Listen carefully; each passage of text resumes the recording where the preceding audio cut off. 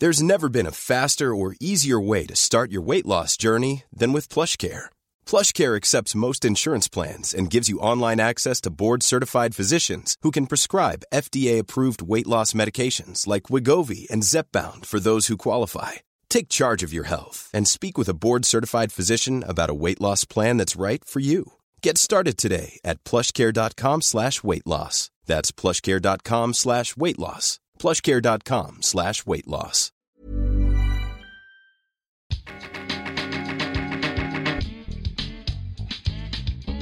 Hey, I'm Courtney. I'm Joy Marie. And this is Joblogs. Minnesota edition. We're just giving you a little sound bite to get you through the week until our next full episode. Mm-hmm. There is this pet peeve that I just have. And instead of talking about y'all anymore, I'm going to educate. Okay, I love that. Let's do it. Productive dialogue. Yeah, so I just want to start this by saying the internet is a very powerful tool. Yes. We are lucky to have it. Are we? Yes. You know, we can educate ourselves, expose ourselves to new things, and we're empowered, okay? Sure, Cat. But I believe it was the Spider-Mans that said, you know, with great power comes great responsibility. And I don't think y'all are being responsible. Okay, call them out. And this is the thing, like, media literacy. If you don't know what that is, that's like the ability to access, analyze, and evaluate your media. So that when you get a piece of content, which we are overwhelmed with these days, you have the knowledge to be able to say, this is credible, this is not credible. There are some things on my timeline with like CNN.co, just like these fake news stories. Not credible. And you guys are sharing them. Stop it. That's true. Because one, it makes you look bad when someone's like, this isn't real. Yeah. So that makes you look like Boo Boo the Fool as well. Two, you're just contributing to stupidity. Like you're spreading lies. Yeah. Well, you know, I'm not going to lie. I've fallen prey to this sometimes too, where it's like headline culture, where the headline grabs your attention and you share that and don't even sometimes bother to click. Right. To open. And you know what? And I'm gonna step off my judgy because it's, you know, some of these people are crafty out here and it does look real. And like to your point, like sometimes you just want to contribute to the conversation and spread the word. And I mean, I've seen like people with master's degrees just sharing That's stuff. true. So like it's not the worst mistake in the world, but we're going to do better today. It's almost like the new chain letter. You remember when chain letters would like send this to 5 people or like you're going to die or whatever? Yeah. It's like the new chain letter. Pass it on. So I'm just going to keep a couple points that I use when I'm looking at content. Before I share, I always look at the source.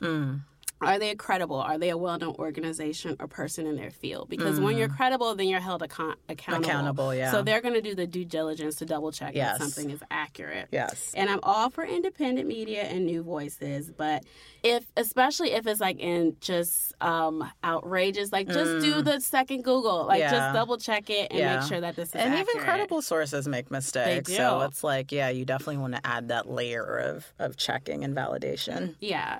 Also, check out the brand. Like I mentioned, like the URL. Like, is this a .com? Like, just kind of take a second look at it. Usually, if it's a credible source, the design will reflect that. Not to be elitist, but like it's not going to look like a WordPress like a site. GeoCities page.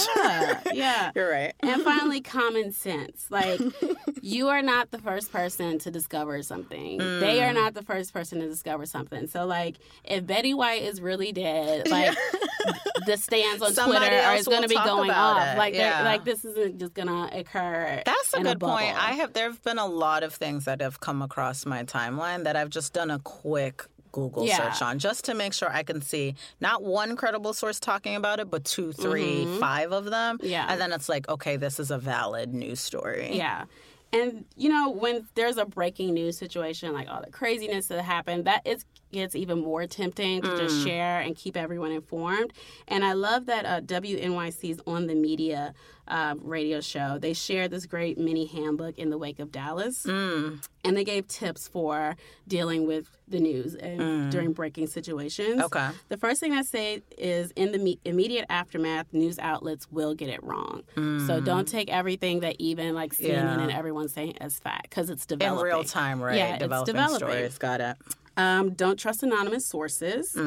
Don't trust stories that cite another news outlet as the source of information. Now, that is huge in this digital age because I've seen a lot of publications and outlets that will now source Twitter as, information. They will source y'all's tweets, and they'll source other news sites. So, that's like really it's like really a valid. ripple effect. Yeah. Basically.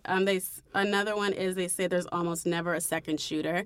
I remember when Dallas was happening, it was like, oh, there's 4 people shooting, there's 5 people, and then I mean, we can talk about that later. But, but so, like, people are going to, like, make stories and try to fill in the blanks. So you have to kind of understand that. Okay. Pay attention to the language media uses. If they're saying we are getting reports, that could mean anything. If they're saying we're seeking confirmation, it means they don't have it. Okay. If they're saying we've learned, that means either they have a scoop or something, or they're just kind of going out on a limb. Okay. So look for news outlets that are close to the incident. Compare multiple sources. And keep in mind that big news brings out the fakers and the photoshoppers. Come on now. And beware of reflexive retweeting. Sometimes it's on you. Yes. So I think, we can all come together under this call to action just to, like, make sure that we're using the internet for good and just not creating panic and lies and accusations. Yeah, so. A little bit of accountability in how we all use our platforms, as little as Twitter. Right, because in a way, like, we're all becoming like media platforms. Yeah. Like we're responsible for the information that we put out. Yeah, absolutely. Yes, ma'am. Thank you for that, Professor Cleve.